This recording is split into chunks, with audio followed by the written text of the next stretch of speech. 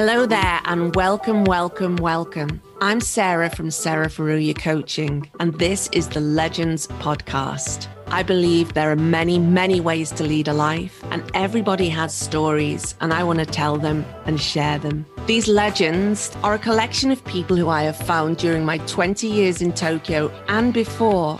All of them are brilliant people, and when I became bored with reading another billionaire's biography, I thought I want to tell the stories of the people who I meet who are absolutely fascinating, but you won't see on your regular podcast interview.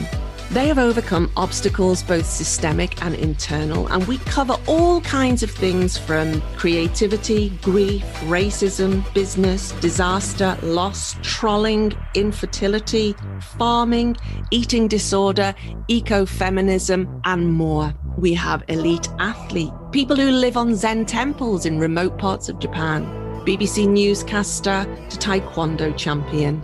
Please enjoy these amazing stories from what they've overcome, from what they've built, from what they've created, from the way that they talk. I'm just delighted thinking about it. So please get stuck in and enjoy this next legend.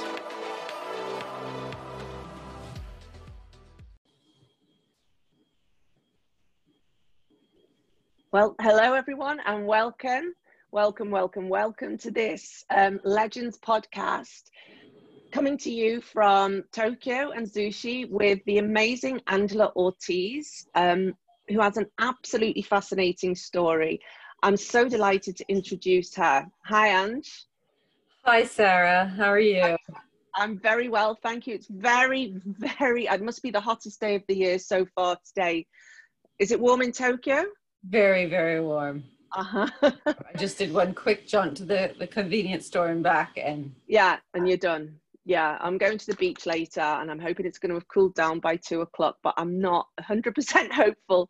So here we are. It's August the 10th. We're in Japan. Whenever you're watching or listening to this, we're right in the middle of the Corona 2020 pandemic. So we've been working from home a lot. So maybe there's probably people milling around in our backgrounds here because we're at home quite a lot right now. And so let me get into it. So Angela Ortiz is an incredible woman, a great friend who I adore, and I just want to tell you a little bit about her. So she is a social impact entrepreneur, and she was raised in Japan. She's one of 11 brothers and sisters, which is pretty remarkable in itself. She is currently the CSR director. Senior manager. CSR senior manager for Adidas Japan. She previously worked for H&M as their CSR manager. The first one, right? That's true. Yes. First one in the Japan market.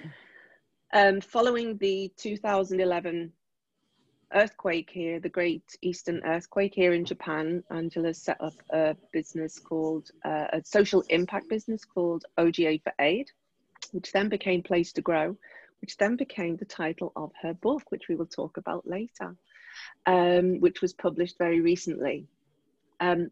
She is a Spartan, a self-confessed nerd.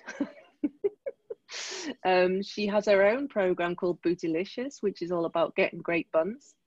And today, Ange, I just invite you, and I invite everybody out there who's listening or watching, to just speak as you are. There's no need to dumb it down or bring it up. Just be yourself. Speak as you speak. I'll speak as I speak with my vaguely Liverpudlian accent. And let's just get into it. Was there anything that I missed off your introduction there, Ange? Other than being also an incredible coffee lover. Oh, a coffee lover. Well, kanpai. Yeah, and kanpai. Just recently I spoke to my grandmother who lives in Texas, and my aunt and my mom. They invited me into their weekly chat. Found out that my grandmother also drinks 2 to 3 cups of coffee a day. So we were all like, oh, we're so similar. Isn't that nice? Do you keep in touch regularly with your grandma? No. So it's been a long time. And so it was really special. but Yeah. I'm going to now have weekly dates to with questions about where they were from and what are their earliest memories, to find out more about the characters of my ancestors. So I'm really excited. Oh, wow. The impact the women had on the next generation of women.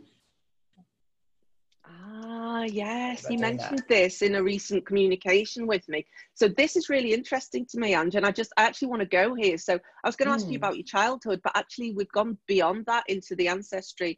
And I'm sure that in your line of work, in your social impact work, that you must have heard of the concept of 7 generations back and 7 generations forward. So these things are very interesting to me, that the things we do today, I think there's other versions of this, which is if you plant a tree today, knowing that you will never see it in its full fruition, then you're truly, working for the planet, or fill in the blank, your ancestry. So it's very interesting to me to frame everything through the lens of 7 generations back and 7 generations forward, which is, I understand, an indigenous kind of concept. And I know that the traditions of Japan also have this inherent in them, which is, for example, a temple, you have to plan 1,000 years ahead, because the tree that will support the pagoda or the central needs 1,000 years to grow. Wow. And these concepts are so interesting. So the reason I'm saying this is I've just created, you can't see it here, but a little altar. I've never been like this at all. Of course, the Japanese always have a butsudan in the house, which honors the ancestors. But I've just put a couple of photographs of my grandmas on there, specifically my grandmas. And just as part of this learning that I'm doing at the moment about like indigenous cultures and the effects of colonialism and so on. So these concepts are really interesting to me. So I didn't know this about you, but you've just invited this into our conversation. So tell me more about this.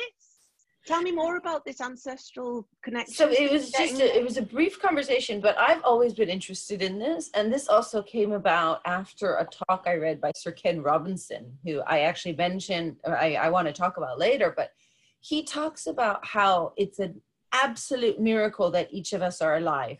Yeah. The amount of connections that had to have happened thousands of years ago with your great-great-great-great-great-grandma meeting, your great-great-great-great-grandpa. And then when you think about all the chance meetings that might not have happened, but did, and that ended in the unique expression of this human being, is so powerful. And I've always been interested in where we came from, because in a third country, like as immigrants, you're not surrounded by that. So my grandmother always sent us birthday cards with a $20 bill, and she has like hundreds of grandchildren. So it always struck me as like, wow, she's a very diligent person to remember all of our birthdays.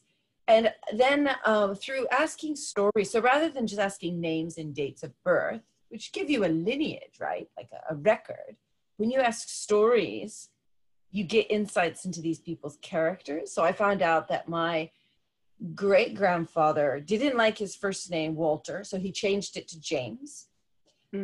I have French in me, and my great-grandfather, changed the spelling from Jordan, which is Jourdan, to Jordan, which is more American.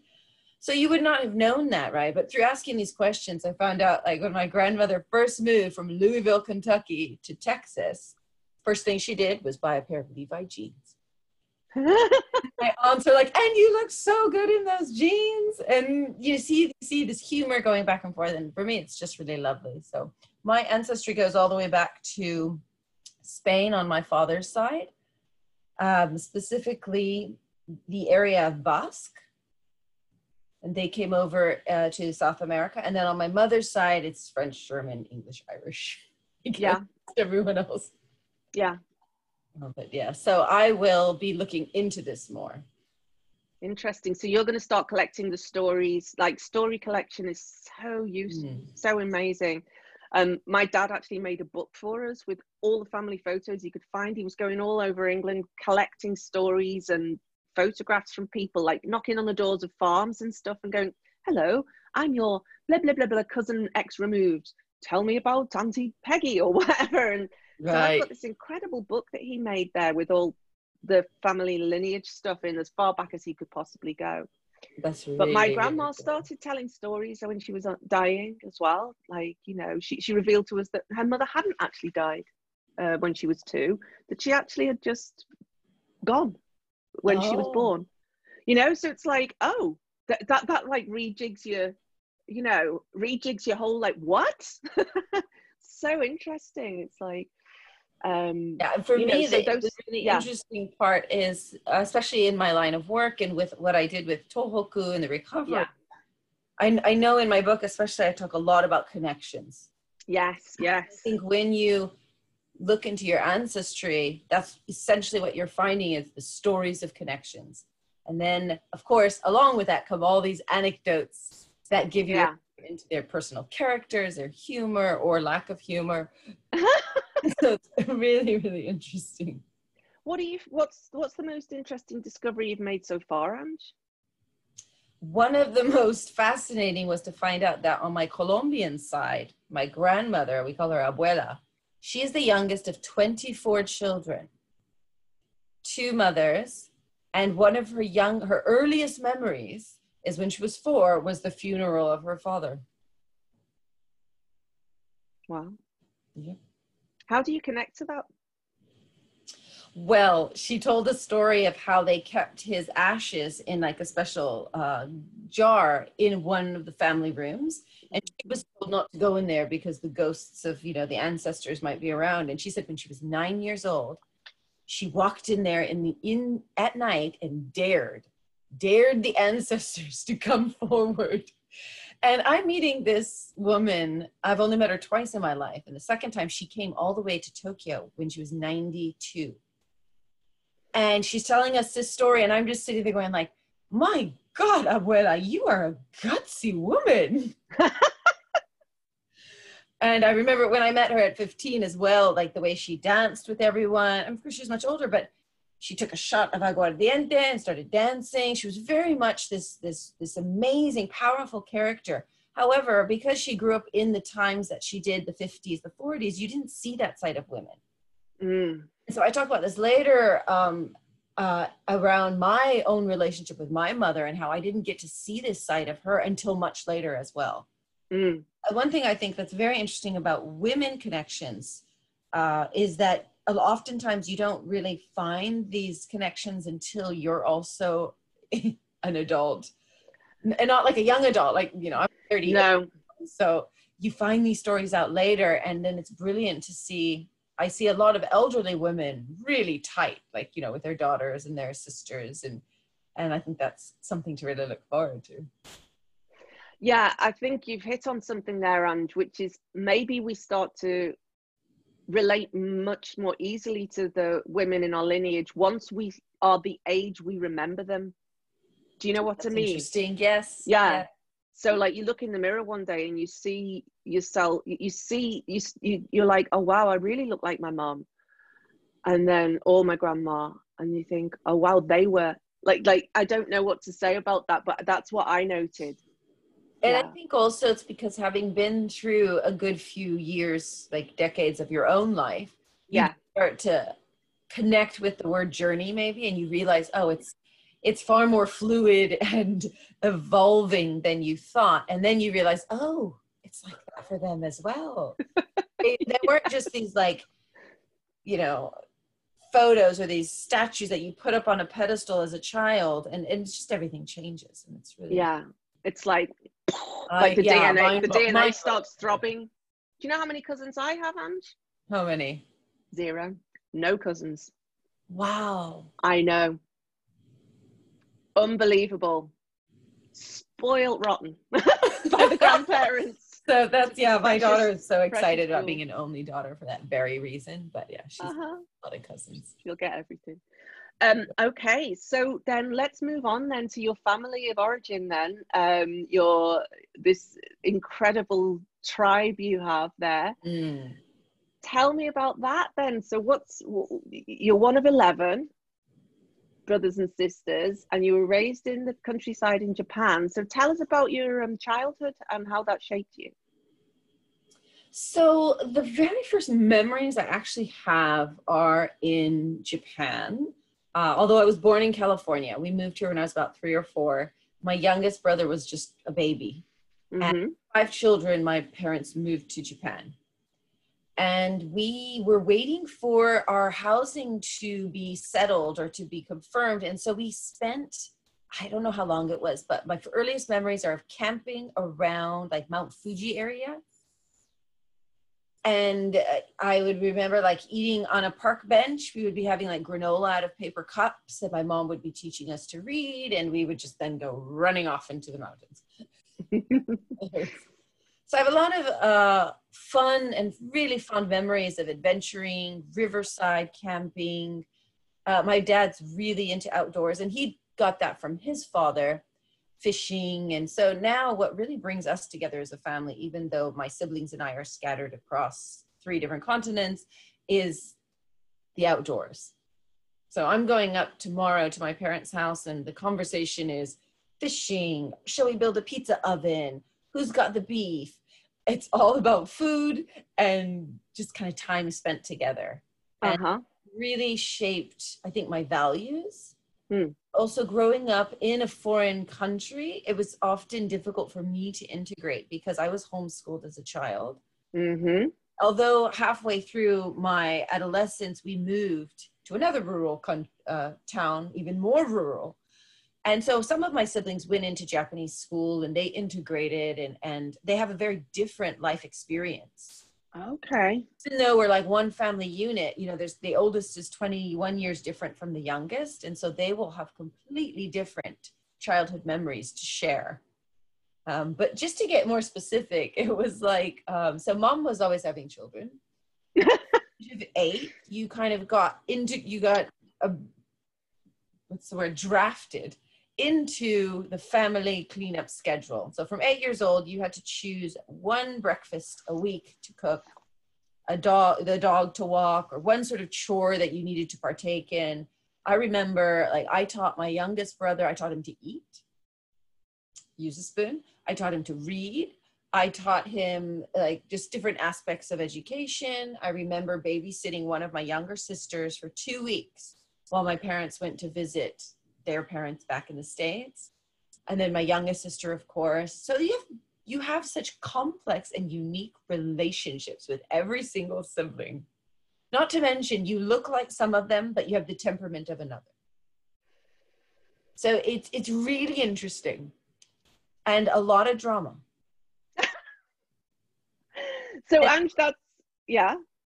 Yes, but along with the drama comes a lot of like the positive side of passion. Like we're really tight, and it's a really loving family. For all the fights, there's a lot of love, and that's really I think that shaped my identity growing up, because I didn't feel necessarily like a local. And of course I had a lot of like Hafu friends growing up, and I distinctly remember, I think I was 9 years old, I distinctly remember walking down the street with my girlfriends. I think another one was a foreign, and 2 of them were half Japanese and one was full Japanese. And we saw a white, I think it was a Mormon. Back then, the only other foreigners were Mormons or English teachers. And we were like, gaijin da. And I remember going, wait a second, I think I'm gaijin. Like, boom. Wait a second. So just for the purpose of, there's a couple of questions I have here. So the first one's just an informational question, and which is, can you just describe Hafu for us, just in case there's anybody out there who doesn't know what that means? And also, like, what does that mean in the context of living in Japan as well? What you just described there, because it might sound a bit odd to somebody who's not used to hearing that language, whereas I am. And this is really, really interesting, because in Japan, Hafu means half Japanese, half another race, any other race, right? White, black, yellow, doesn't matter. But it's got its own connotation. It's got its own, like, you're a secondary citizen depending on where you're living in Japan, or different. You're not fully Japanese, therefore we don't know exactly how to integrate you. We don't know how to accept you. Mm-hmm. Strange thing is that from being from the States, like I'm Hafu because I'm half Colombian, half American. But then growing up in Japan, they don't recognize that because you're all just foreigners. You're all just, and the kanjis for that is outside. So you're literally someone from outside. So I didn't grow up thinking I was Hafu. I just grew up thinking I was Colombian American. Sure, it was one thing. But for half Japanese, half foreigners, they have a very different experience when it comes to integrating and being accepted in Japan. Yeah, and that will have a lot to do with their phenotype, like how they look, and where they have a preference for Japanese or the other language in the household. And is that Absolutely. How come you have some kind of simpatico then, that kind of, all the outsider people tend to kind of group together? Is that what your experience was? This is true, yeah, because you seem to have more in common. And I think, for example, for my parents, gravitating to other immigrant parents or mixed racial, like the wife was Japanese or the husband was foreign, vice versa. There's a lot of both. But I think also it was a bit more difficult for some of the Hafus who maybe spoke English as their first language and also themselves didn't quite fit into the Japanese local community. Look Japanese. So there's a lot of expectations on them from the neighbors, for example, to know the dance that is Japan. I call it a dance because it's a very complex culture, and it's like everybody knows these steps and they didn't learn them. They just, it was imprinted upon them as they grew up by the culture and the activities and everything. And then as a foreigner, you might learn the language, but you never learn the steps of this dance. And so you're constantly like messing up. It's like if you've been invited to this waltz and you're the only one that doesn't know when to spin on time. And then instead of going, oh, let's teach you, they just kind of go, oh, let's just move over here. Sometimes. Yeah, because people don't know what they don't know what you don't know, and they don't know how to describe that sometimes. Interesting. Yeah. What do we call you? Hybrid. Yeah. Weird hybrid creature. Weird hybrid creature. Which sounds awful, Ange, but that was quite a liberating moment for you, wasn't it?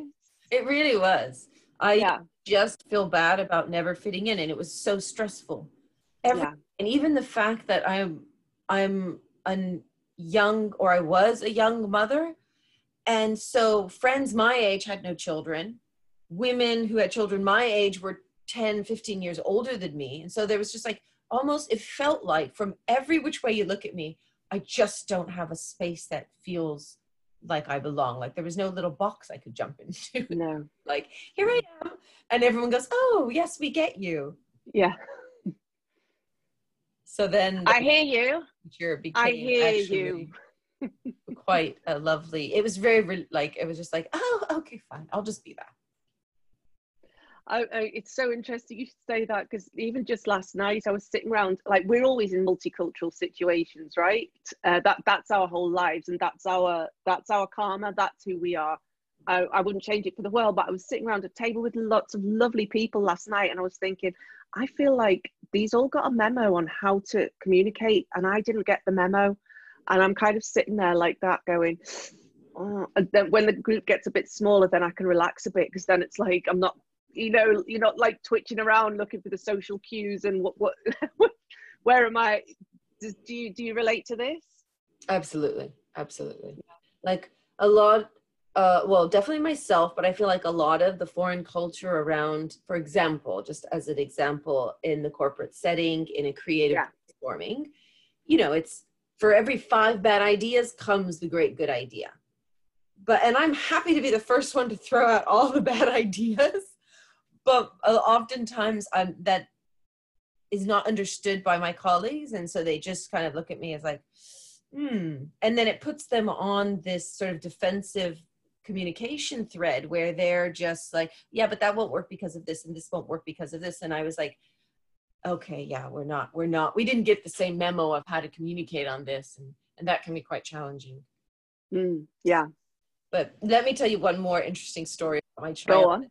I found just, I don't know, it was a bit of as a very young child. So my mother, you know, she's had 11 children, but the first was quite complicated and it was a cesarean.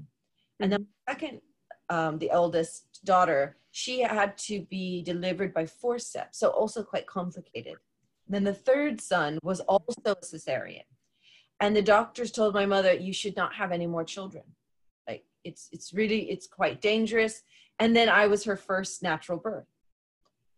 And she always used to tell, because, you know, we're all, as kids, we're all crowded around, like, just tell us stories. And she would often talk about, you know, the different aspects of us as young children. I just remember going, yes, I'll have the first natural birth. I'll have that. I'll have that. I'll have that, yeah. And then afterwards, she went on to have, you know, 8 more children. So that brings me to my next question, which is, where are you in the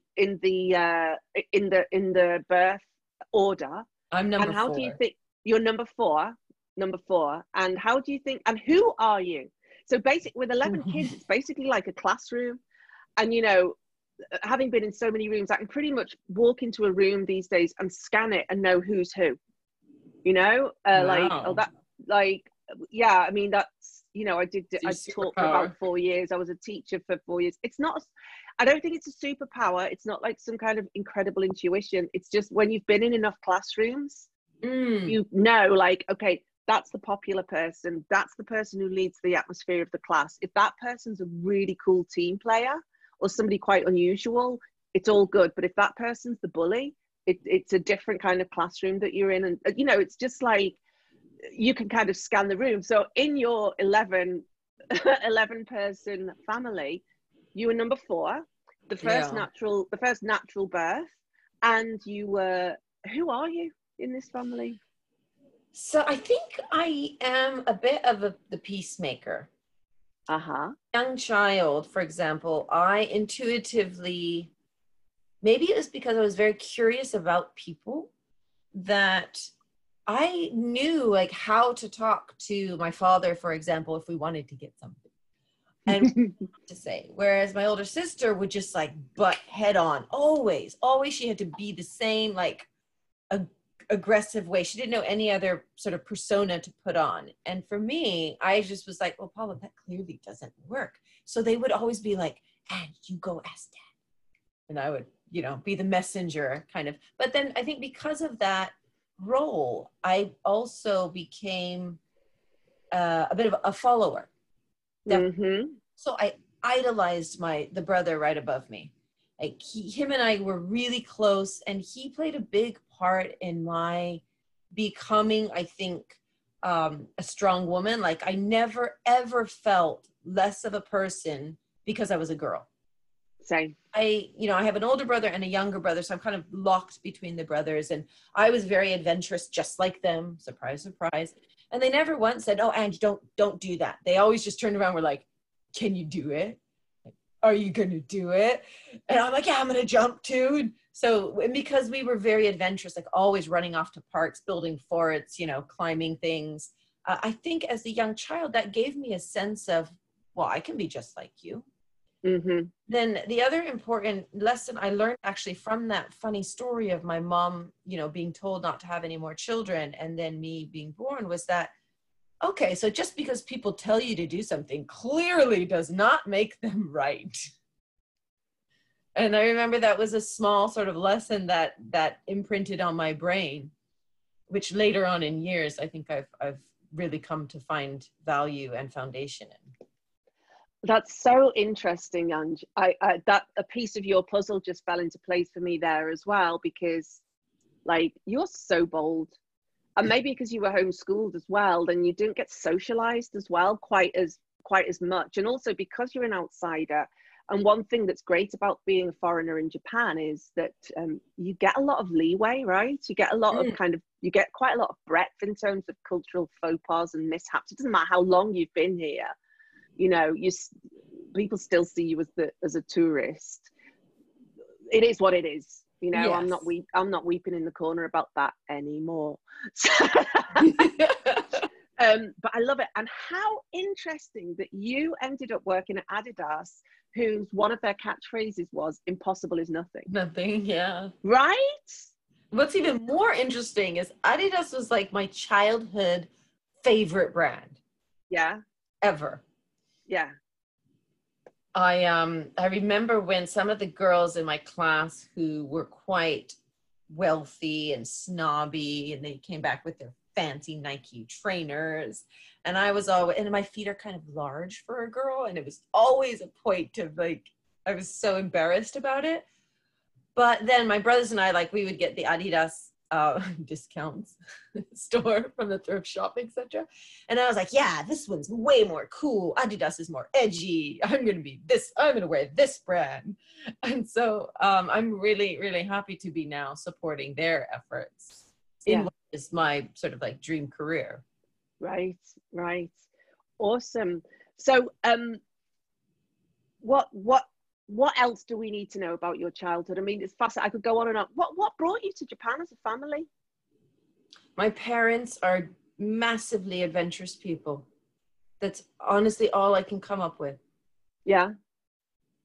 They like, when my mom turned 60, she bought a motorbike, and now they go off touring. And so going back to what I said about how I honestly, as a young child, I did not relate to my mother at all. I felt a disconnect, and I felt a little bit even resentful that I didn't want to be a mother, first of all. Like I didn't have a lot of maternal instincts. I was a bit masculine and like, oh yeah, I'm going to travel and I'm going to see the world. And I have all these ideas. And I was like, Mom, what were you doing? You were just following dad around, having babies. And then years later, a conversation with my mom, I suddenly was like, wait a second. The only reason you would have done that is if you yourself wanted to travel around the world and have a lot of babies. And there must have been an alignment there. And it occurred to me that she's quite an adventurous, very, very strong woman. What happened when you had that epiphany?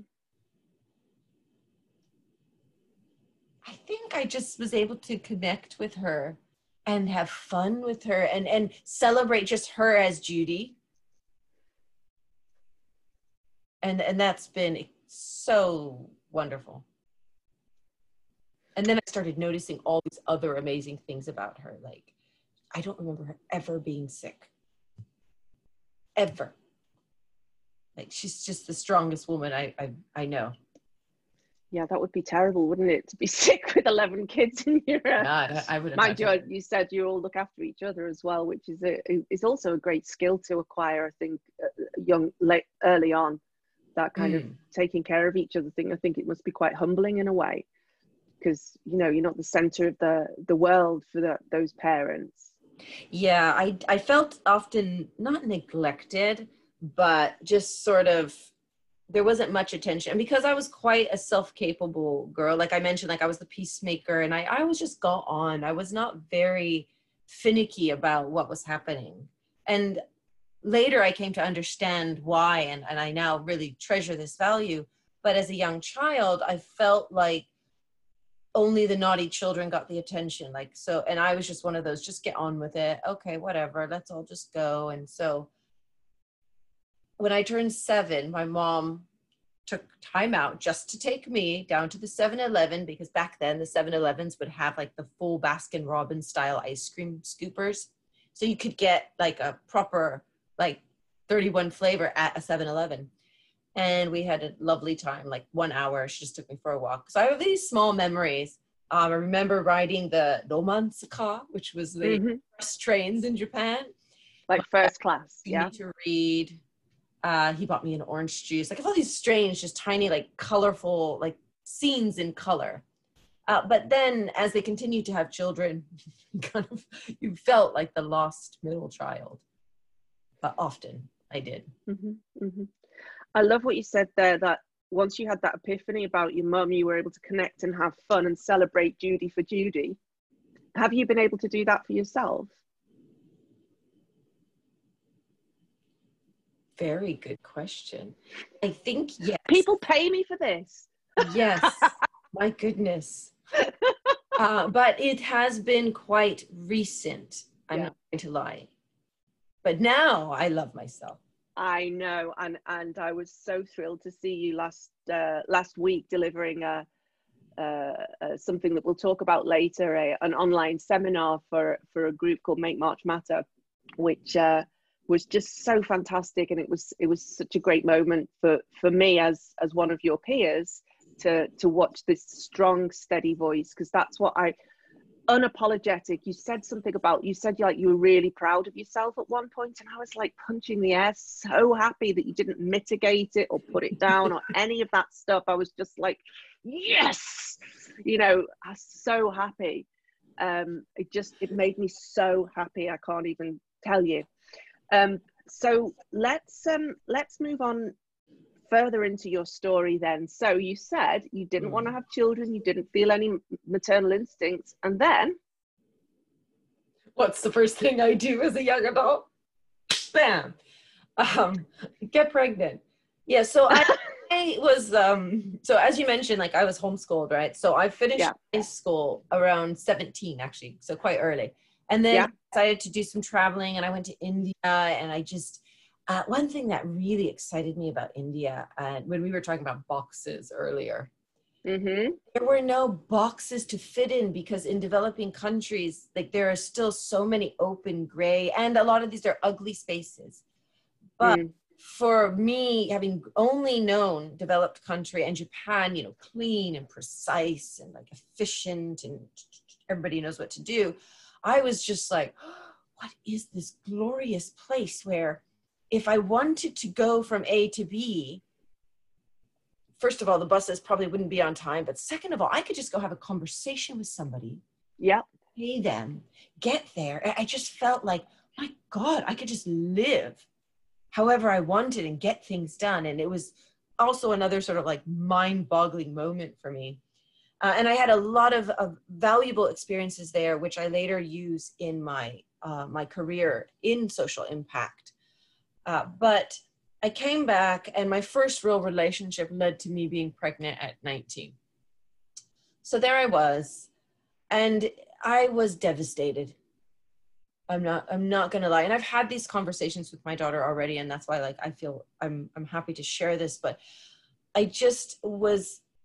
I felt like I was just about to start my life, and now I have to start it for another person, not for me. Like, yeah, it was really emotionally devastating, and I just cried and cried. I couldn't even tell my dad.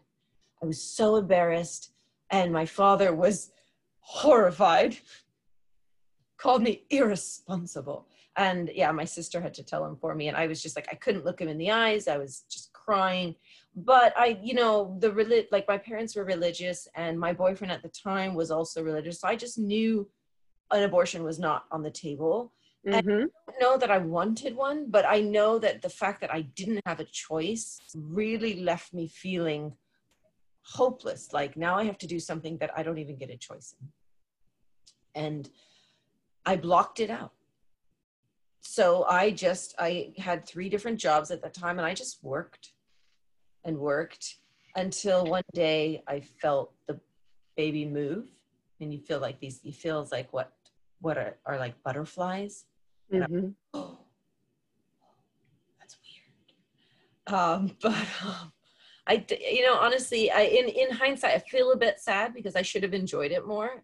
It is such an amazing experience. And then giving birth was like, holy fuck, what is going on? I did not tell this body to do this. And so the birth experience was also like less traumatic, more fascinating. I was just going, oh my God. And it was horrendously painful. I am not going to lie. But then this thing was born, and I was just like, okay, let's get on with it. Took me 2 weeks to give her a name. You read my mind. How did you choose her name? I didn't. What's her name? Her name is Antonia. What does it mean? Ortiz. Antonia means precious in Latin. Mm. Oh no, sorry, priceless. It means priceless in Latin. And I'd gone through thousands and thousands of names, and we were coming up on the 2-week deadline in Japan where you have to name them. And my father printed out I think it was 1,000 baby names, and I was flipping through it, and suddenly I saw Antonia. And it was the first time I'd seen Antonia in a baby book name, and I was like, aha, that's it. That's it. I just knew. And do you have any brothers called Anthony? Nope.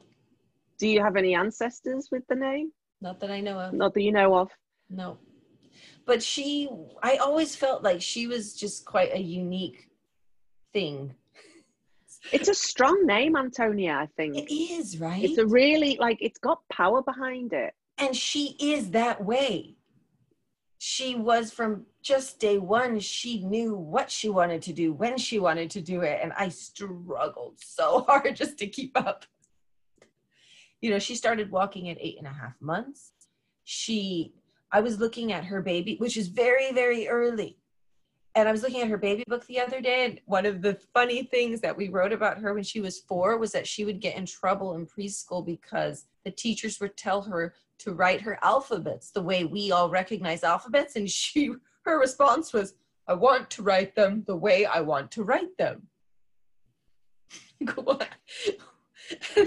She was just always that way. And so for me, being quite an easygoing person, like a lot of I had to read and figure out and fail over and over to try and what is the role of a mother? How do I teach her certain things without smothering her, without taking away that unique fire and energy that makes her, even though it's really difficult for our relationship. I always felt that, well, if you're going to have a kid, you should have a long-term strategy of what is your end goal. A lot of people go, oh, I want a baby. And I'm like, well, they're only babies for, less than a year. Your job is to raise them from fetus to adult. What's your strategy to do that? So I think my kind of having gone through the emotional, and I say trauma because it was traumatic to find out at 19 that I was pregnant and that my entire life that I was looking at was now completely gone. Well, this is what I have to do now. So I'm going to do it.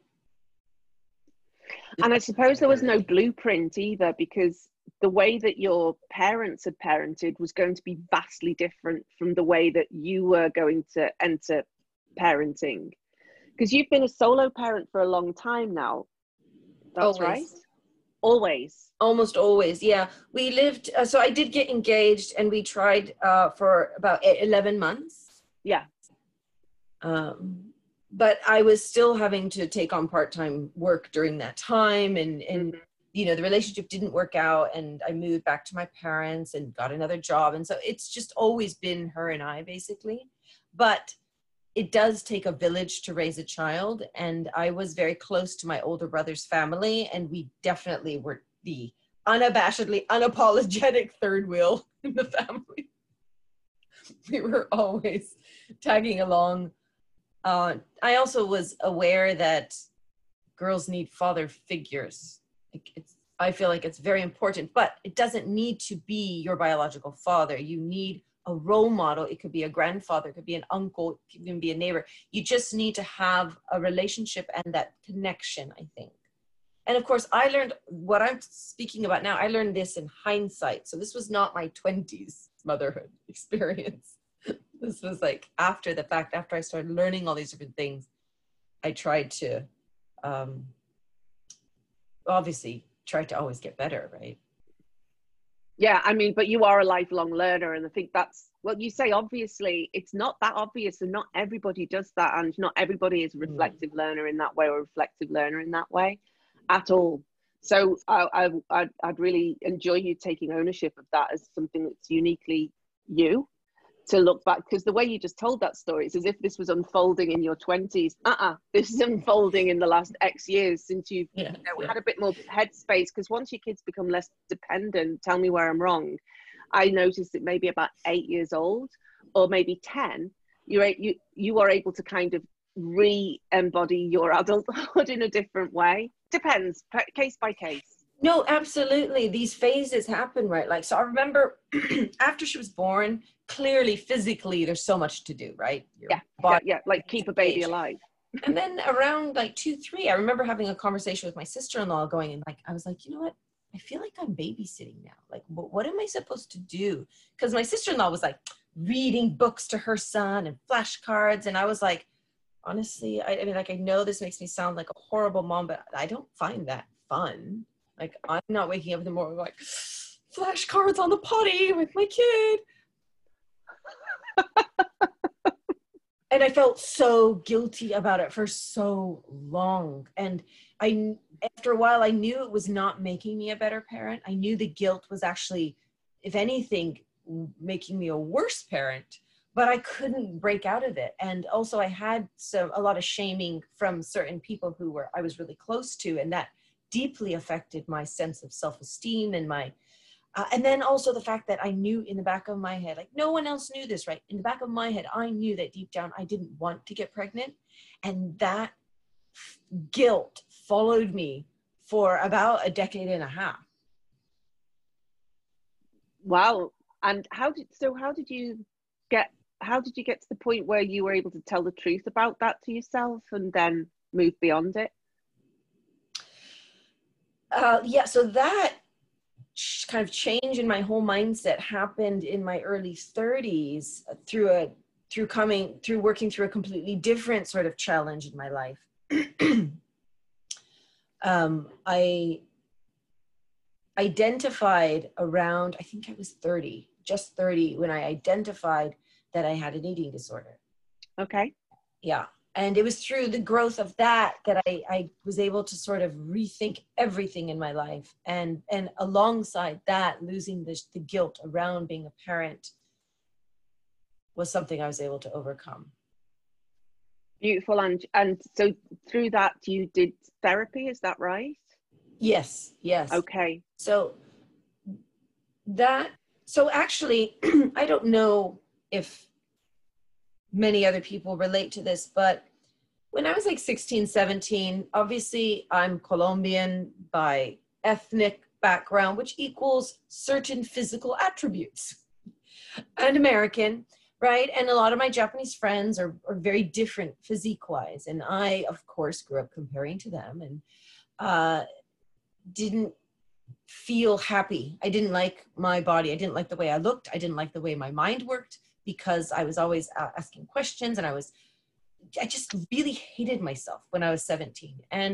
But around the time, a lot of girls were doing the whole like, oh, you just throw up afterwards and it's fine. You look, So, that had happened a couple times, and often it became an incredible pattern.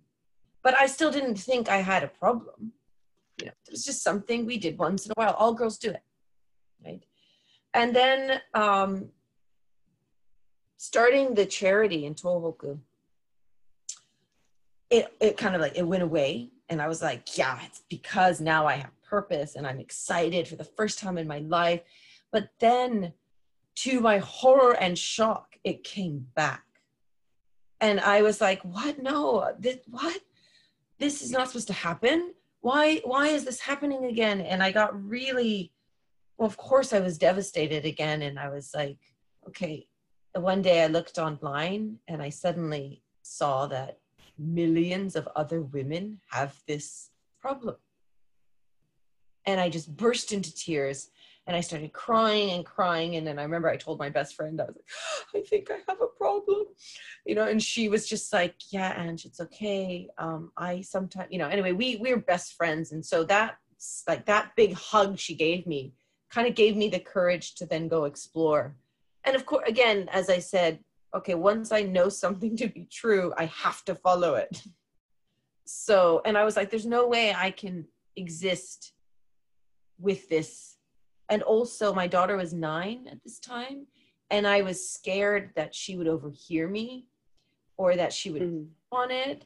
And I would never wish an eating disorder on my worst enemy. It is the most horrendous mental and emotional stress that you could imagine. And so I decided to get help. And I went to like Eating Anonymous, 12-step things. And they were all there doing their best, but they were coping. No, not one of them could tell me that they had overcome it. And I was like, no, I cannot live with this. I have to find a way to not have this. So long story short, I eventually did find, he was a diet coach, and he helped people lose weight by understanding that there's some emotional connection, probably in your childhood or in your past, that has created an emotional connection between you and what you do when you are binging and purging. There's many different types of eating disorder, and I had bulimia. Right. And so he put me through exercises of self-analysis. We did what they call mindfulness journaling, and he helped me go, he's like, Angie, you cannot do this if you're shaming yourself every single second you're writing this. So I had to actually practice observing my behavior without shame and letting it happen. And in total, it took about 3 years. But eventually what I was able to do was identify the core trauma, address it, not to the people that were involved in that trauma. Like, I didn't even need to go and talk to those persons. I just needed to have a space to say that and to let that part of myself be heard. And when I was a young mom, struggling financially, emotionally through all of this, my coping mechanism was to sort of let the very tough side of my personality become my obvious personality. So the way I saw myself, the way I approached problems was very much, fuck it, just do it. So it was very like old school. It's like men from the 1940s and 50s, like, just repress your emotions and get on with it. But because of that, there was obviously a side of me that was not being heard, that was not in balance, that was not there. And the course of my therapy with this gentleman helped me realize that there was a very vulnerable and delicate and girly side of me that I had never allowed to be expressed. And luckily, so now I'm so grateful for this eating disorder, because I approached my parenting in that way too. I was with Tony very like tough and rough and like, well, who cares that, you're struggling because, maybe she was sad about her father not being there. That's a whole other story. But I didn't allow her to be sad, to address those emotions. And so through a course of many, many conversations and time, and just more time and learning to be okay with the mistakes and the vulnerabilities and all the things that my 17-year-old self hated about me, I came out of that and I remember thinking it was like going into a pool or a lake, and this side of the lake was filled with that thick, disgusting algae, disgusting, you would never go. But on the other side was like bright blue, clear waters. And it felt like I had to wade through all this, and it was like tears and just, oh my God, I cannot express how overwhelming and disgusting it was. But then one day you kind of wake up and there's like this, oh, this water's clean.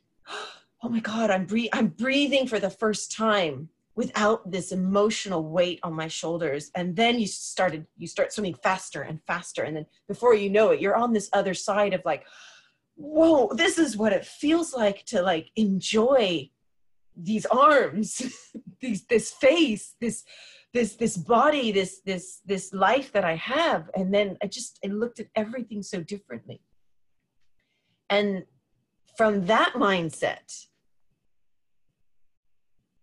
I just continued to, of course, fail forward, but I don't know, it was definitely dark and black and white, a journey that once the other side, I look back and I could see kind of fuzzy in the horizon, all that gunk I was talking about, and just going ha! In your face, gunk! In your face! I did it! That's absolutely Amazing story, and I had so much emotion rise then. Like, I had so much emotion rise when you said that you saw all these. The first one, like, I had goosebumps all over my body when you said there were all these women there, other girls there, and you were like, oh my God, I'm not the only one. And it seems so obvious, but like, I just think to myself, where are those? It reminds me of the vulnerability piece. You mentioned the word vulnerability there. I don't want to kind of hook too much into the vulnerability thing, but Brené Brown says, we need to get our secrets out where we can see them. And that, like, she's the author of The Power of Vulnerability. And I think you've beautifully described that there. It's like, you have to kind of, it's that, you said it was there, it was always on your back, that guilt or whatever it was, but like when you get it out where you can see it. And then you found this great guy who did the diet thing and a therapist. So then when you've got somebody who's like a trusted professional to work with that with you, that's also just so useful too. And then you're able to pass that on. And this is like, you calling it fail forward. I know this is one of your favorite concepts, but and also this gratitude for your disorder, for showing you this, and the metaphor of the algae and then the clear blue waters. And I think often when we're on the edge of that, we talk about edges a lot, but when you're on the edge of that, it could probably feel quite, people will often go back to the algae because it feels familiar. We've probably talked about this quite a lot, but you kept moving forward. 12-step programs are the concept of 12-step programs as well it certainly runs through my work without me knowing, as a coach, without me always knowing explicitly that what I'm using is from 12-steps programs. My coach talks about 12-step programs a lot, picking things out. What was the one handing things over to a higher power. Now, I'm not a God person anymore, but like, just that handing something over to something else, like, just, I don't know, whatever, like, oh, I saw a butterfly today, okay, hand over something to that butterfly. I feel like just release it into the universe. Yeah, it's just energy like that is around you, or something. Yeah, amazing. And here's the kicker, Sarah. Go on. The kicker. Would I have had the strength to go through that had I not had a young child that I felt so emotionally responsible for, to be a role model to? Yeah. There were so many moments along the way where I looked at the fact that, oh my God, if I hadn't had this kid pushing me, what might I have ended up as? Because there was so much. I didn't come from such a positive place when I went into adulthood. Like, I didn't like myself. I didn't have a healthy self-image. And I felt also that I was not like suited to, I wanted to live in Tokyo and be like, yes, somebody. But when I started out, obviously I started in education because that was a very practical choice, given the fact that I was a single parent. And, I remember some of the women who were clients of the school, no, they didn't look me in the eye. I was a sub teacher or support teacher, until they found out that I had a daughter the same age their kids were. And then suddenly it was like, oh my goodness, Miss Angela. Like, I got this respect because I was a mother. And I remember thinking about that, going like, how interesting. Yeah. Like, again, like, my curiosity always helped me sort of analyze these things and go, wow, what do you know? How interesting these female creatures are in their bizarre ways. Yeah. But in the end, I did start to grow and notice these moments where I had absolute appreciation for becoming a mother at a young age, even though it was emotionally such a Spartan race. Yeah, we're going to come to that as well.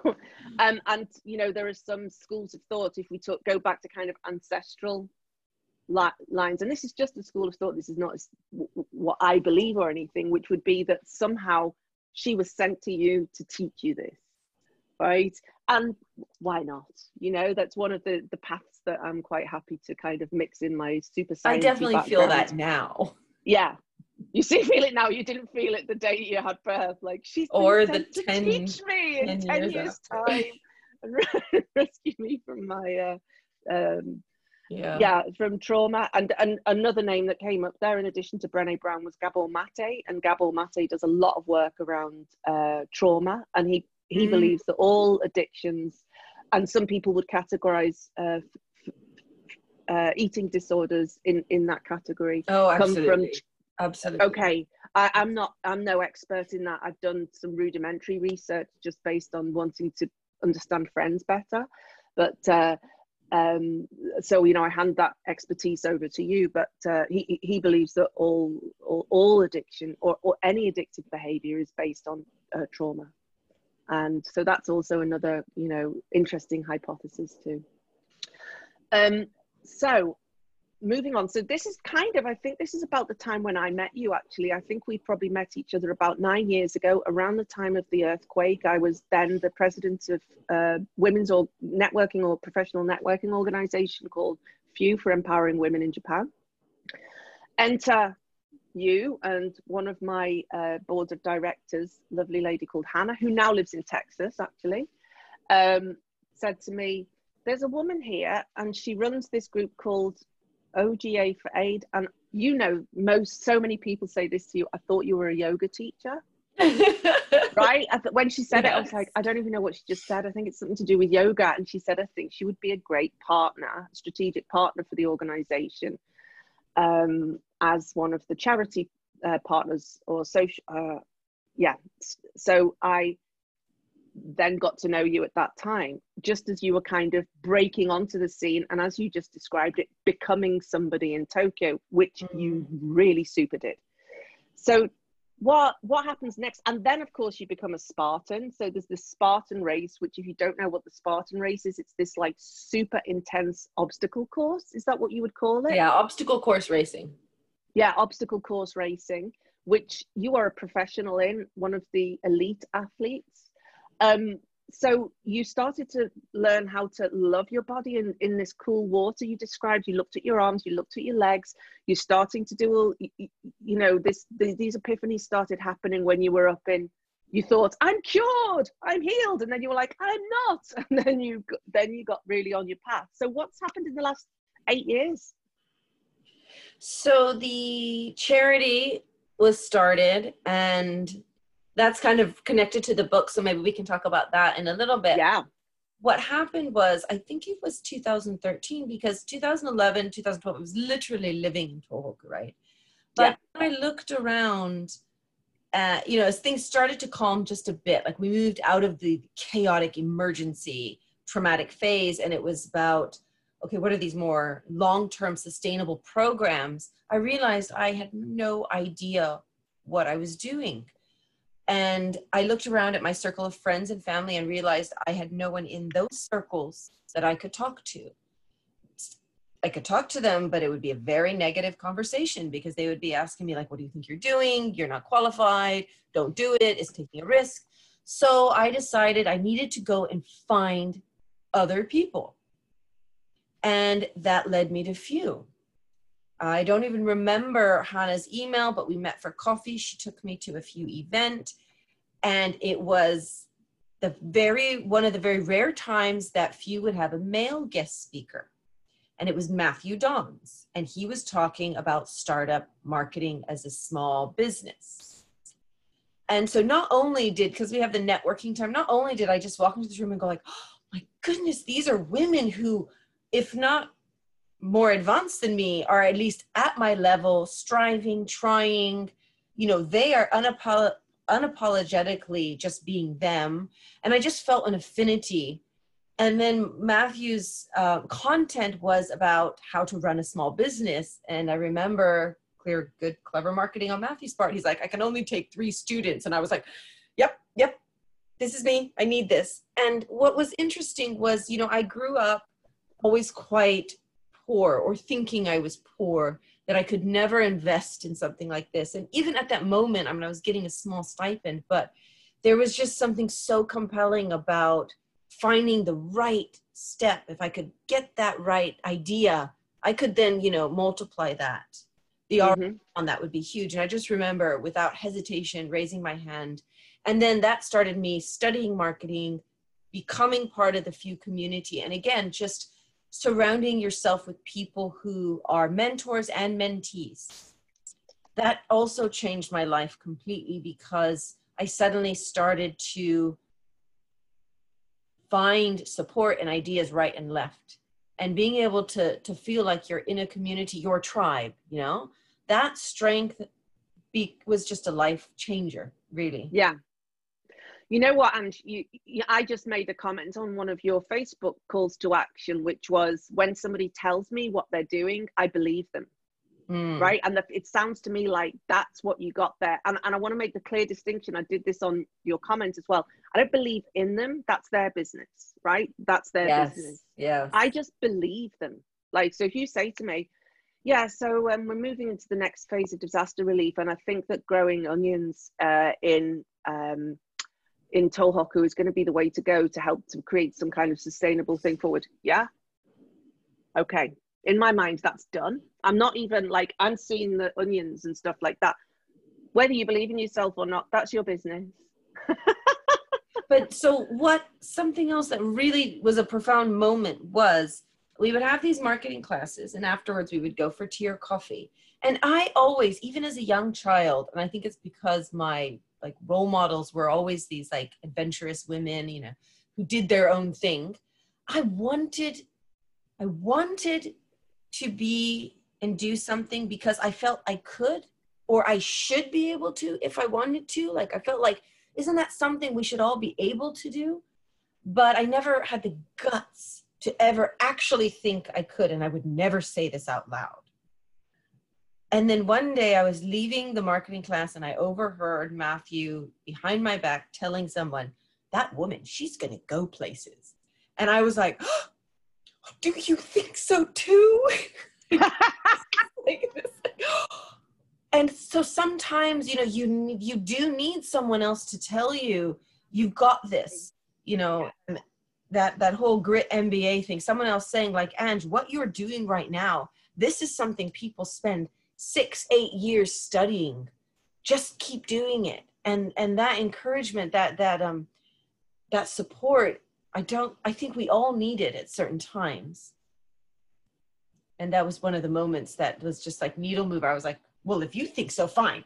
That gives me the courage to say it out loud, and to say, yeah, that's what I want. Even before it happens. Yeah, those like overhearing, or when somebody introduces you, like, take notes, you know, make people feel like rock stars. I really love that, and it's something that I love to do as well, is just to really, yeah, I can remember somebody introducing me as the one to watch or something like that, and I was like, oh, like, and I believed them. I was like, I didn't have that sense at that time. They often say people live up to the expectations you give them, and so in a positive way, when you believe in people, like what you say, it just gives people that space to believe in themselves too, because it isn't something, I mean, I think we're born with it, but then a bit of evidence, right?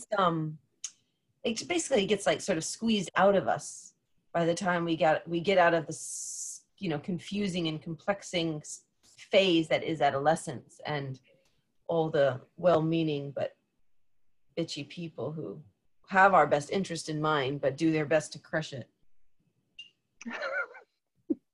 Unknowingly. Yeah, and we've probably done it ourselves as well at some point, you know. Oh yes, definitely. So sorry to all the people out there who've ever been crushed by anything that we've said. We believe in you. But that was an interesting aspect of the culture of Few, was that there was no, well, do you think that will really work, and what's your business plan for that? The conversation, no, amazing, wow, like that kind of supportive community, I cannot recommend more to anyone else starting out. I do think you need a tribe. I do too, and I think like one of my keywords for any group that I form is elevate. So whether that's like a coaching group, or it's the clothes swaps, like I want everybody to feel like they have my full attention. My best mates at the clothes swaps know not to take my time because I want to see the people who have come. They get to see me outside. And so like, I just want people to feel like I am so glad that they're there. And I am, like, I genuinely am. And like, just feel like rock stars. Because when you're trying on clothes, you need to feel like rock stars, don't you? Yes. And it's deliberate, but it's also genuine. But it's deliberate, and there's a vigilance to it, and there's a professional level to it. We've been talking about that as well, like really stepping up and being a professional. So fast forward then to now then, Ange, because so just tell us how the concept. So let me rewind a little bit here. So you and I know this about disaster relief because we were at the well, I wouldn't say the heart. Well, you were at the heart of it. Neither of us lost our homes or any of that stuff that the people in Tohoku who you serve did, but we experienced that earthquake in a big way, and we also understand the phases of disaster relief. So there's immediate. Can you just take us through those phases just very quickly? So you'll have the immediate relief. Yes. And they call them first responders, and these are That's it. First responders. Your firemen, your police, your military, and very rarely you'll have like professional first responders who are citizens, but that is their profession. You know, how to scale a house and rescue somebody, or to clean rubble up without potentially finding bodies. Just to be quite frank. Which happens. It always happens. And then about 6 months in, you move into long-term community rebuilding. But after about 6 months. After so about that's, and that's things like shelters, food, sanitary ware, nappies, toilet paper, all that stuff. Yeah. That's all emergency. That's emergency. And then after 6 months. So you have the teams that I just mentioned who are working on finding the lost bodies. Building the lifelines again, so food and water and electricity, and gas usually comes later, but those like immediate needs in order to communicate on the ground. And then you have about 2 months later, and it's also part of emergency phase, but it's more like clothes, band-aids, medicine, nappies, where are they living? Because most survivors will then be put into the big temporary homes. Not temporary, the emergency shelters. And emergency shelters, gymnasiums or tents or things, those will last from up to 6 months, potentially even longer, sometimes 6 months. And this is, us all camping out in a gymnasium. Very, very traumatic for the emotional side. And especially if then you're someone who suffers from some sort of sickness. Then we move into long-term community building, and that alongside with that comes economic enhancement. So can people get their own jobs back up and running so that they can start to rebuild themselves? Do they need handouts? Do they need subsidies? Do they need loans? Like, what sort of support can you be helping? And that's definitely something that is mixed. Government, of course, is definitely involved in that. Local prefectures. There's a lot of, social structures in place that are meant to support people on these aspects anyway, your welfare, etc. And then comes the community rebuilding long-term. And this will take decades. So that's where we moved into in 2015. How do you help communities who have been completely devastated, emotionally traumatized, economically, disabled, devastated? Yeah. Who and how do you need to rise? How should they connect, and how do they rebuild? And what struck me profoundly in 2014, when we were just sort of the preliminary stages to community building, was I read a report about the Indonesian tsunami. They were hitting their 10th mark in 2014. And in the report, the biggest, most still needed area was emotional support. There were still cases of suicide, depression, alcoholism, and otherwise despondent and disconnected communities. And I know that this is a more difficult subject than just putting up power lines, but it is the one that we do not talk about long-term. In 2011, June, I had the very fortunate moment to meet a gentleman who had worked 30 years for the American Federal Emergency Management Agency, set up by President Carter. And, you know, I mean, these are the most professional team in the world, because it's the only country that really has that large a designated team to disaster management. And he was just nodding along. And I was like, at one point I stopped and I was like, are you telling me that all these problems I'm explaining to you now, we have seen before? We've seen before, not only once, twice, 3 times, 5 times, 10 times, but we have not done anything as a society to change. Like, we have innovated every other, you know, aspect of our lives, our phones, our wallets, our, you know, our computers, but disaster management and community rebuilding has had no innovation. And he sadly was like, this is the case. So the way we're approaching it from a government perspective is the same way we were approaching Kobe or, you know, Haiti. And I just thought it just blew my mind. Right. Like, right. What? Okay. So what did that prompt you to do? Because your company is I could keep calling it a company. Is it a company? Is it an organization? It's an organization. It's a small business. It's just registered as a nonprofit. So we don't have it's registered. Okay. So it's called Place to Grow. It's called Place to Grow. So you transitioned over. You got the Japan market entry competition, didn't you? To help you with that project. Is that right? Oh, the JMAC. Yes. Yes. To help you to transition your name over. Yeah. Exactly. To transition the name over, and also to identify a more sustainable model, because obviously in the beginning we were just running off of donations and reports, right? As long as we were transparent and showing them what they were doing, everything was running well. And that was my role, was to identify the problems and then share it with people who wanted to support, so it could be pinpoint. But when we moved into community rebuilding long term, I asked the local people, what do you need? And they said, our houses have been rebuilt, or there's a schedule for it. Electricity's back. But they were like, "Toriaizu soba ni itte kudasai." So please just don't leave our sides. And it blew my mind, because I was like, what? Like, really? Me? Okay, you're done now. Bye. That feeling. They didn't want that. They wanted to feel like there was some that this wasn't just the thing you came in to do to be the saviors and then out. And I was curious, why is that so important to you? And so that prompted me to start Place to Grow. We decided to focus on children's workshops and larger programs like the Santa Soul Train that would bring people together. Tell us more about that. So this is a big Christmas party that you throw, right? Every year for hundreds and hundreds of kids. Yeah. Yeah. And families. I love that smile, and their families. And you have these chocolate fountains, and you have this like television guy, this like, is it Stuart dancing and Stuart O from dancing, NHK, singing. Yes. They all kind of know him from NHK, so it's like thrilling for them, like having a celeb there.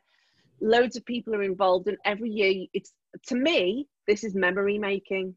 Yes. And just so you know, those little moments you were talking about from your childhood, I'm getting goosebumps now, where you were saying like, we went and got like Baskin Robbins from the 7-Eleven, or you went on the Romantica with your dad and had an orange juice and stuff. That's their version of this, or one of their versions of this. Tell me where I'm wrong. No, you're absolutely right. Yeah. The reason this started was because at the end of 2011, you know, it was just, the whole town was, you could feel it. It was depressed, you know. So which town, hon? This was in Minami Sanriku. Minami Sanriku, devastated. Sendai, yeah. And I mean, our community was Minami Sanriku and some of the neighboring towns like Ishinomaki and Kisunuma, but we were based in Minami Sanriku. And it was just so difficult. Like, you know, the everyday stressors were so tough. And I related to that, you know, like, I guess you've heard some of my background. I related to this idea of having to be a survivor, having to face a life where you don't know what's going to happen. How am I supposed to rebuild? Where am I going to get the emotional strength from that? And clearly it was through each other. And we saw this, but we also saw that many gaps were starting between people, and people were starting to fight. So again, drawing on my own favorite family experiences growing up, which was the holidays, Yeah. I decided to throw a Christmas party, and everybody danced and sang, and they had turkey for the first time. And I thought that was wonderful. And then a year later, they approached me going, "Oh, Angela, we want to do this again." And from 175 people from the first year, second year, 450 people showed up. And we charged, not much, but everybody contributed a little bit to make it sustainable. And it just became the most heartwarming, brilliant environment I've ever been in. And not where people like coming to perform for them. And this is a really important aspect of humanitarian aid, is that they need to also be given the opportunity to stand up and give back.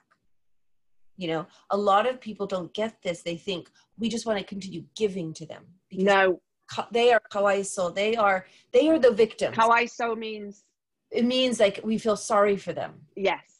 Right. They are the victims. But if you see them as victims, they see themselves as victims. And you and I probably both know, if you choose to stay in a victim mentality, you will never overcome the challenges.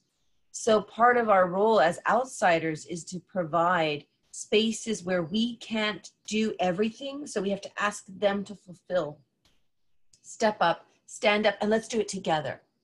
And so the girls, like the young dance troupes who perform, the moms told me, like, they never get to perform in front of this many people. So there's that orange juice moment, right? Like, I'm 15. And also it's that elevation moment as well. It's like, oh, you have a dance troupe, we believe you.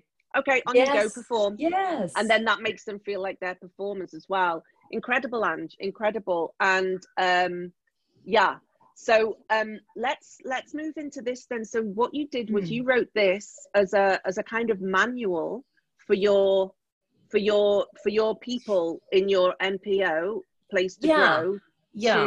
So you could take on more of the kind of executive role and not be constantly in the weeds trying to help them to do things. And this book was published very quickly. You just did it very quickly. It took 4 days, 8 weeks, 38 years, as your speech that you gave last week said. And this is like 8 principles that will make you an effective leader in social impact. And it's smashing. And what I love about it, and this is so in line with why we're here today talking, is it's storytelling. And it gives you these things, but it's also storytelling in action, which not only lends it credibility, but it also, we're talking about ancestry at the top of this call. That's the kind of ancestral way to pass on stories. Before everybody was literate 100 years ago, it was all verbal. So, this is a really fascinating read. So why don't you take us through the 8 principles? Just tell us what they are for starters. If you don't know them off the top of your head, I can prompt you. I hope you've got your book there, Ange. I do. It's actually it's propping up my microphone. Yay. Okay. But so it starts, there's 8 principles and then a takeaway. So as you mentioned, I wrote this specifically to help the next generation of leaders in my organization become more autonomous, be able to lead in their own right.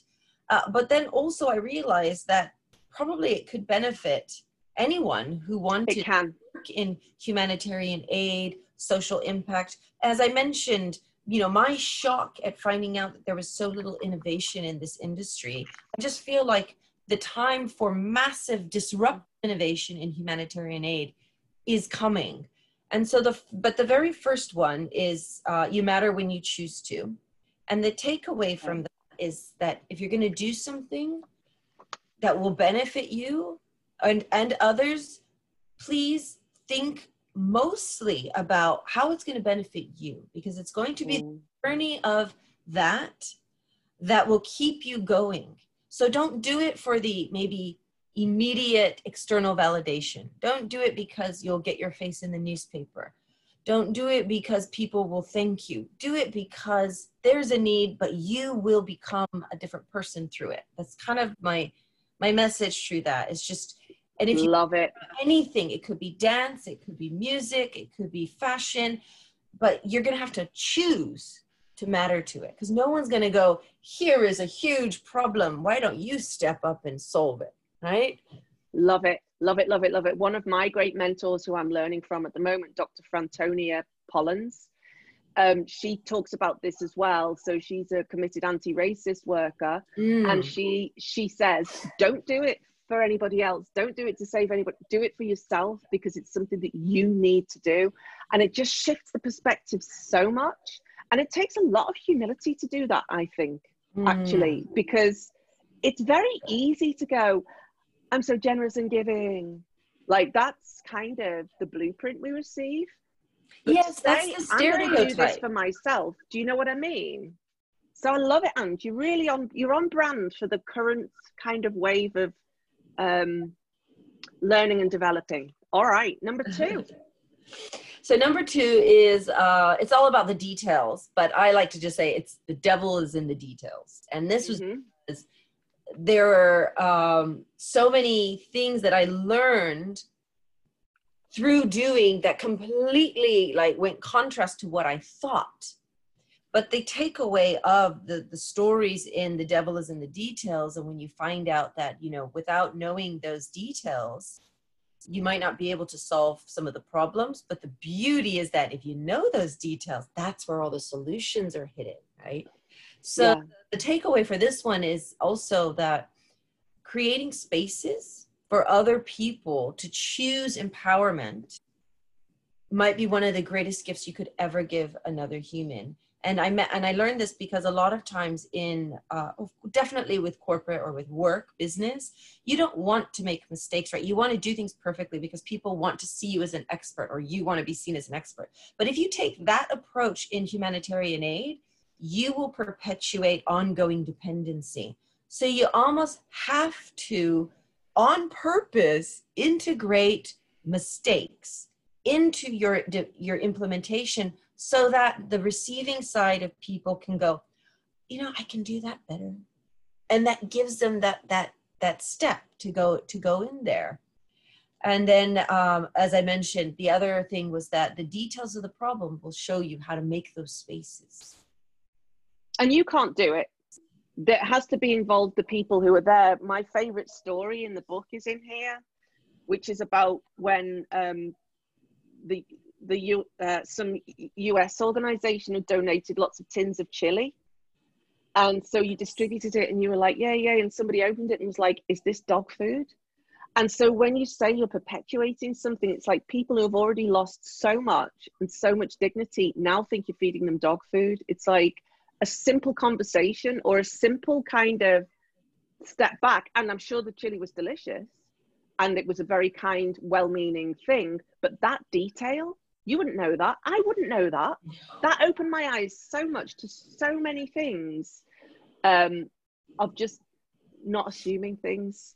It's such a good, and this is what I love about this book, is all the you know, the stories are so good, and there's photographs in here as well on the ground level, and you know, there's all these stories. Okay, so let's move on to the third principle. I normally don't like books with pictures in them, but there were so many aspects that I just could not explain in words. Well, there's a self-limiting belief to question. I'm the kind of person who doesn't like books with pictures in. We'll work on that. I've had that illusion. You have to humble yourself for a while. to this one, because it's really useful, actually. It's very useful. Yeah. Because it builds the picture for people as well. And it's not so dry. Okay, the third one. Third one is competition versus camaraderie. Okay, and the takeaway? The takeaway for this one was a common goal brings people together. So you are always going to have to be dealing with people at odds, right? And everyone's got their own opinion about things. Yeah. But if your goal can be bigger than any of them, people will just naturally come together. I think there's something hardwired in us. And so I urge you as leaders to use that rather than call the little problems. And then another thing on the other takeaway was establish the commander's intent, which is, it's actually a military term, but I found it so useful, which is the core reason. Make sure that everyone on your team, and you can apply this across any organization, what is the core purpose for why you're there? So in our organization, Inspire and Connect. So if we have a plan, a mission, everything goes to shit, the cars break down, this, that, or the other, at least I know when I engage that local person, my job is to inspire and connect with that person. And that gives you just You know, because the plans are always going to change and things are always going to bother you. But if you have if you establish the commander's intent, then I think you can empower a much more effective organization. Okay, so principle number 4, why inclusion in support is vitally important. People, more than wanting to be right or win, I believe they want to be heard. And so in this the stories I talk about here, the takeaway is that having differences is not the problem, because contrast is here in life for us to grow, and without variables, there's no opportunity for that. So real inclusion can be achieved when people feel heard. So when you can, because we had so many different peoples with different backgrounds and even neighbors that identify with different cultures, and they would just want to fight because they're in the forest, right? But when we were able to say, honestly, unfortunately, those don't matter because we have this bigger goal up here, they can all go, oh, okay.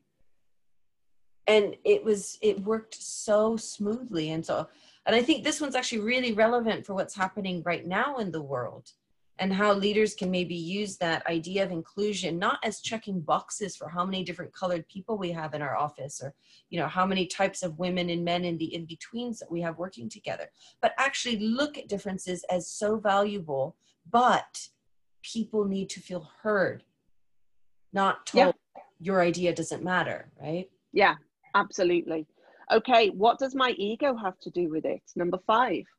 Take away, change the way you look at things, and the things you look at change. And then the hardest one of all, don't let it get to you. That one is really tough. So hard. So hard. Very, I mean, it's just like humility runs throughout this. But and as you what know, I I learned believe through humility. this, I learned through this was that, you know, the not letting it get to you. I think especially those of us that kind of grow up with the old school sort of Christian ideas, that turn the other cheek has a very, it's like a very a submissive feeling to it. But I learned that no. When you don't let it get to you, you are being strategic about where you put your focus and energy. Yeah, don't be distracted. That's what. Yeah, don't be But distracted. that blew my mind. I was like, oh my devoted. God. Amazing. All right, fail forward successfully. You've already mentioned this. This is you're always talking about this. So people are afraid of failure because they are afraid of what other people will think of them, right? Mm-hmm. But fail small and fail often in the way you might work out, for example, get sore muscles, you strengthen your operating system, basically, right? The operating system muscles. And then you are progressing steadily forward. Don't wait until you're going to have like a huge failure to where it's going to take months and months to recuperate. Yeah. Just do them small. Yeah, brilliant. Take care of yourself so you can take care of others. So important. I mean, self-care is a buzzword, but we have to look after ourselves. And again, this is another one that Dr. Frantonia Pollins talks about all the time. We have to self-care. We have to drink water. We have to hydrate. So I want people to talk about this side more, you know, and well, for me growing up, physical fitness was always associated with vanity wow. Okay. And, you know, if you're either really, really sexy and that's why you're a fitness person, or you're the person that tries for 2 weeks and then is always making jokes about why you can't keep up with it. But what I discovered going through my eating disorder is that physical fitness is paramount to good mental health. As much as it is important to maintaining, like, you know, an agile and mobile, sustainable body to live in, healthy, it is so important for your mind. And that's why I put that in there, because through my own experiences, I realized, you know, physical fitness is also a massive antidote to depression. Wow.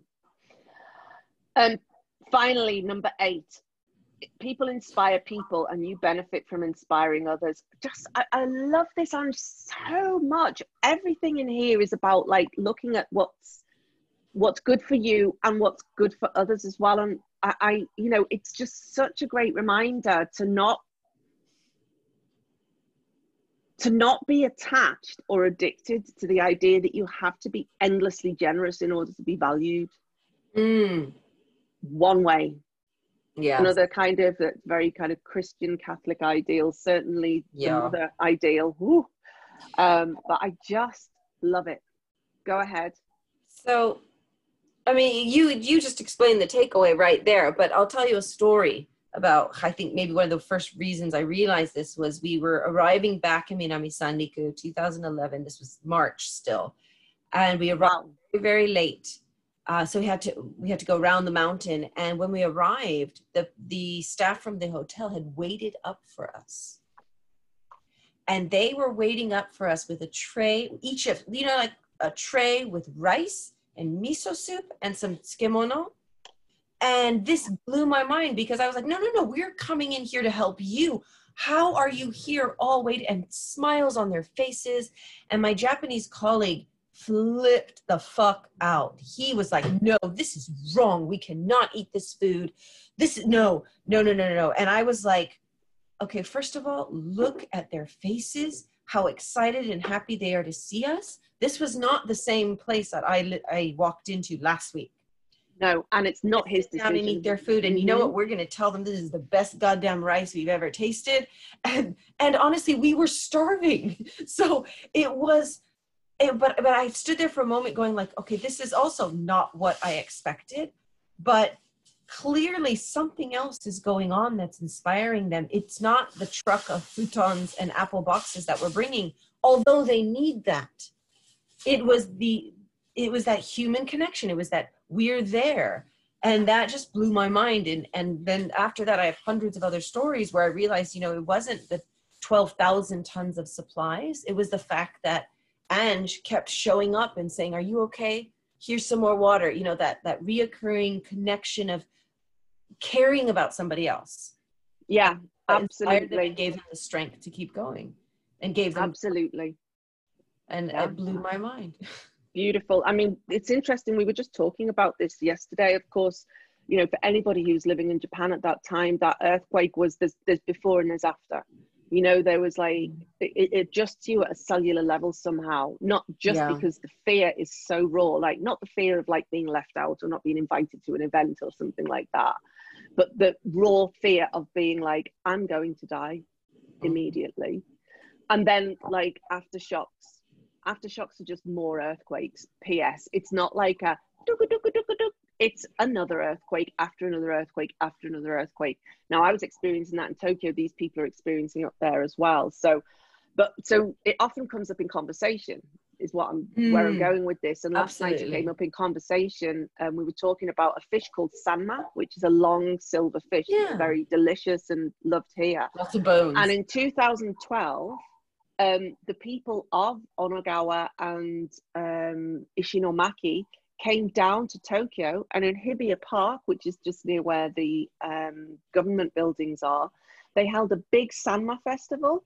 And this wasn't to promote Tohoku food. It was to say thank you to Tokyo for the aid that they gave. And this is perfectly in line with what you're saying here. It's that sense of like that reciprocity thing comes in, and that's their decision to make. Like, it was just so humbling and so lovely. Yeah, amazing. So Ange, thank you. You can find this on Amazon. Is that right? Yes, just type in Principles, Place to Grow. Sorry, an Audible version as well. Oh no, an e-version as well, right? E-version. The Audible book should be, I'm working on it, so it should be available in a few months. Are you voicing that? I think so, yeah. Amazing. Okay, so we're going to start to close out now, Ange. So why don't you tell us about your new venture then that's coming up? So Stratakist is the name of this new brand. Stratakist. Yes. Mm-hmm. Play on the words strategy and techniques, because I want to share both with aspiring entrepreneurs.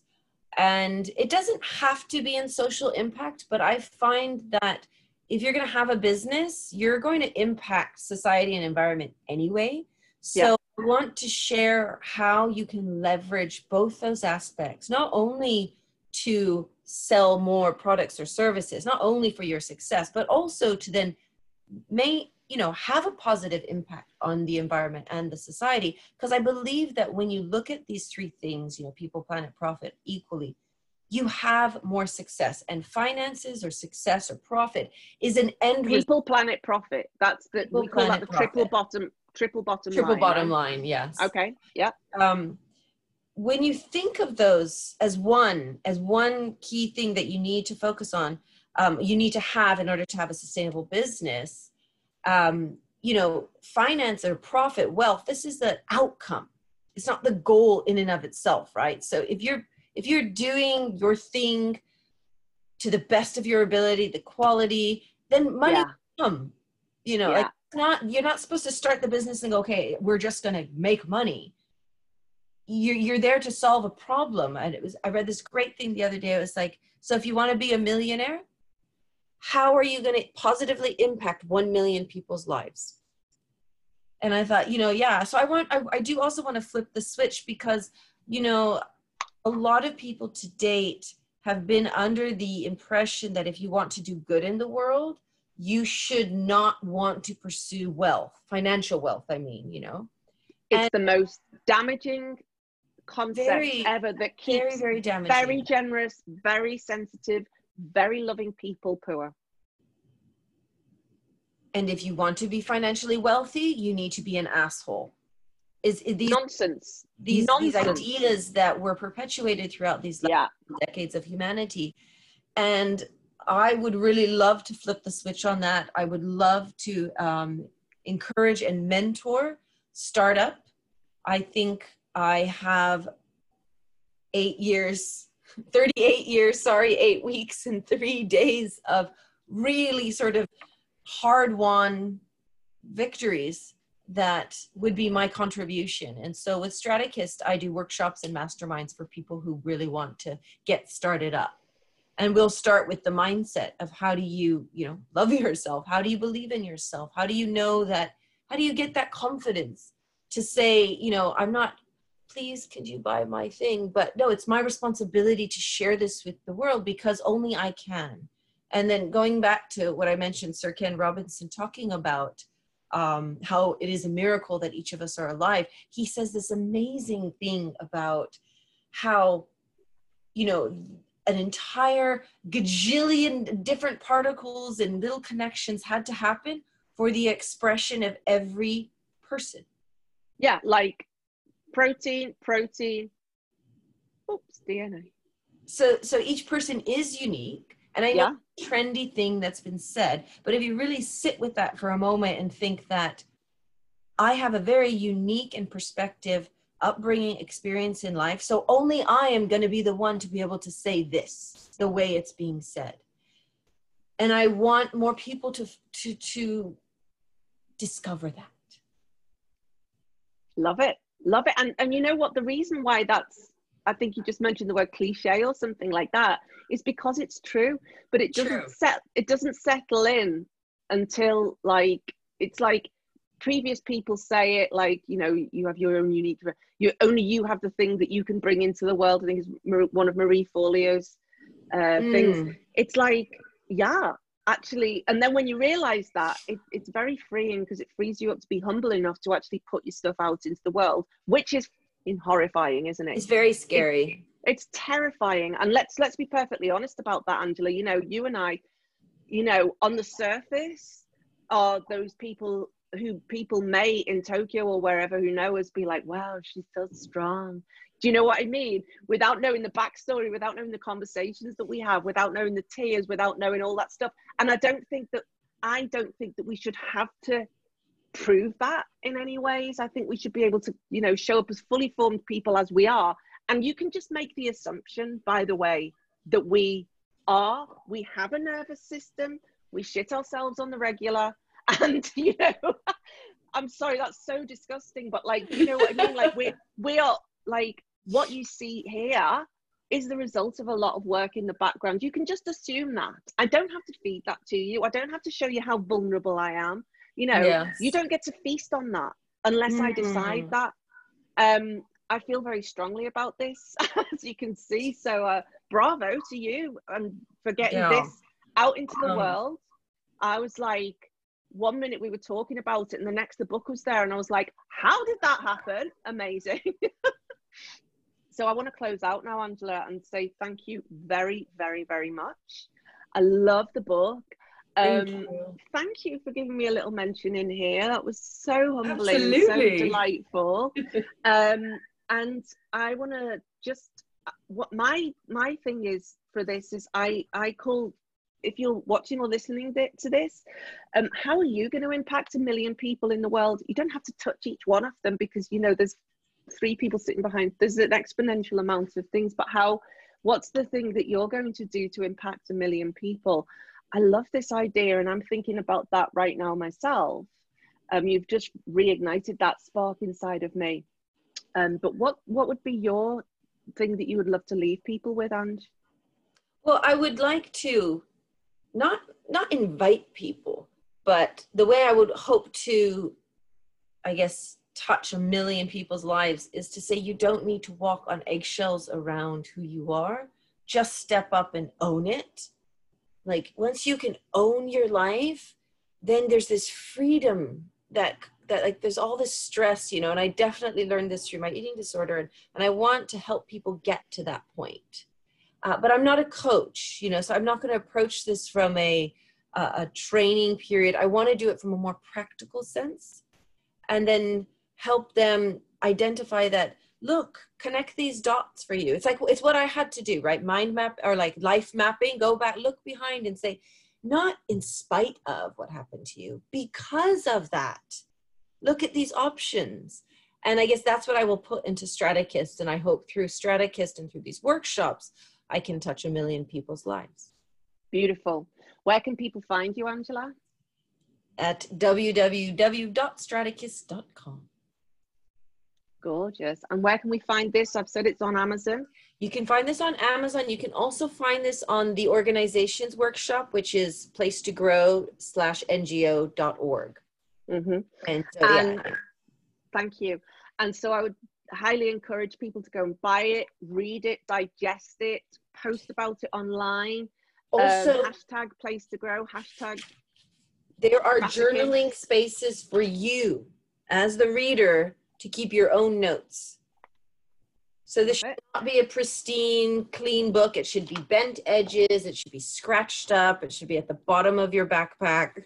Yay. That's what I hope. And I absolutely love it. There's so much in here, and it's not just about disaster relief. It's about how to lead a life.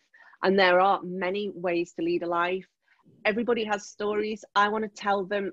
Thank you so much for sharing your story so generously today, Ange. I absolutely loved it, learned so much, and I will see you soon. The next interview will be coming soon. So thank you, Angela. Thank you so much, Sarah. I had so much fun. Yes, amazing.